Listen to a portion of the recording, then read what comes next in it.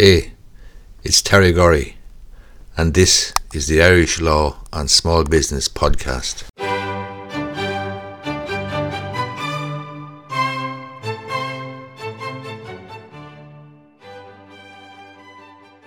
So, Miss Justice Nuala Butler has presided over the probate list in the High Court for 18 months or so. She has been now promoted to the Court of Appeal.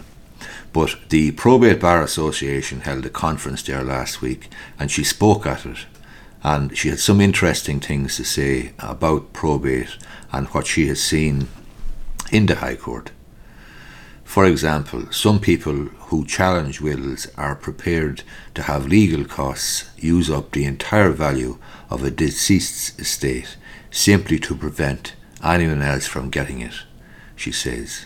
So this lady, as I say, has presided over the probate list in the High Court for the last 18 months or so. So she would have seen a lot of the disputes coming in there, rows about wills and so on. She talks about a case involving two brothers fighting over a farm with a nominal value of €60,000 and the claims including lack of capacity of the testator, forgery and evidence from handwriting experts. It seemed that one brother who had done all right in life was going to use up the value of the estate before the other brother got anything.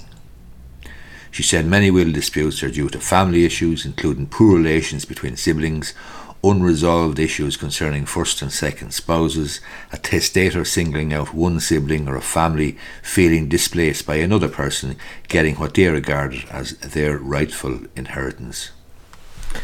She mentioned the question then of capacity issues, and she said she was pleased to see some solicitors work together in disputed cases in an effort to reduce costs impact on the value of the estate. But that is the problem with probate rows going into the High Court. Basically, a disaffected person can bring a claim, and the likelihood is that the costs for the claim, whether it's a very strong claim or whether it's spurious or vexatious, the costs would probably be taken out of the estate itself, which is very unfortunate.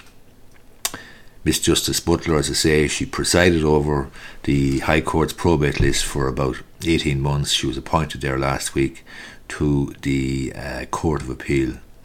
She was saying that probate law is quite technical but is balanced by a human element because it's all about relations between people, how they build up, how they fall apart, how families deal with the loss of people. She says the more difficult category of lost will cases arose where the will was lost in the hands of a testator, and this was even more problematic if a will was handmade because there's generally no record of it outside of claims about it by family members. In relation to cases concerning testamentary capacity, the average age of the deceased was in the late 80s or early 90s. With increased age comes increased frailty, both physical and mental. But there's an increased recognition that capacity is not a black and white issue, and that a person can have reduced capacity in some areas but still have testamentary capacity. She said the probate office is reluctant to issue a grant of probate where a death certificate indicates dementia or similar condition within 6 years of the date of a will, unless there's an affidavit concerning capacity from a solicitor or a doctor. She says that there's a particular reluctance among doctors to provide affidavits unless they've personally assessed capacity at the time the will was made. This creates difficulties when a court is trying to build a picture of a testator for the purposes of deciding whether they had capacity or not. The conference then, the Probate Bar Association's conference, dealt also with the new law coming in relation to assisted decision making and so forth, but I'm not going to talk about that now.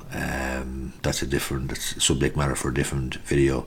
But it's interesting that Miss Justice Nuala Butler, who would have seen a lot of action, a lot of disputes, sad disputes between families and disappointed siblings and disappointed sons and daughters and so on, all sorts of disputes over the 18 months that she has presided over the probate list.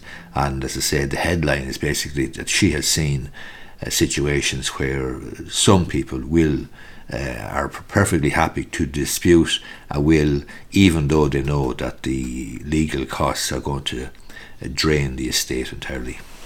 Hope you find this video useful. If you do, I'd appreciate if you gave it the thumbs up down below. Thanks a lot.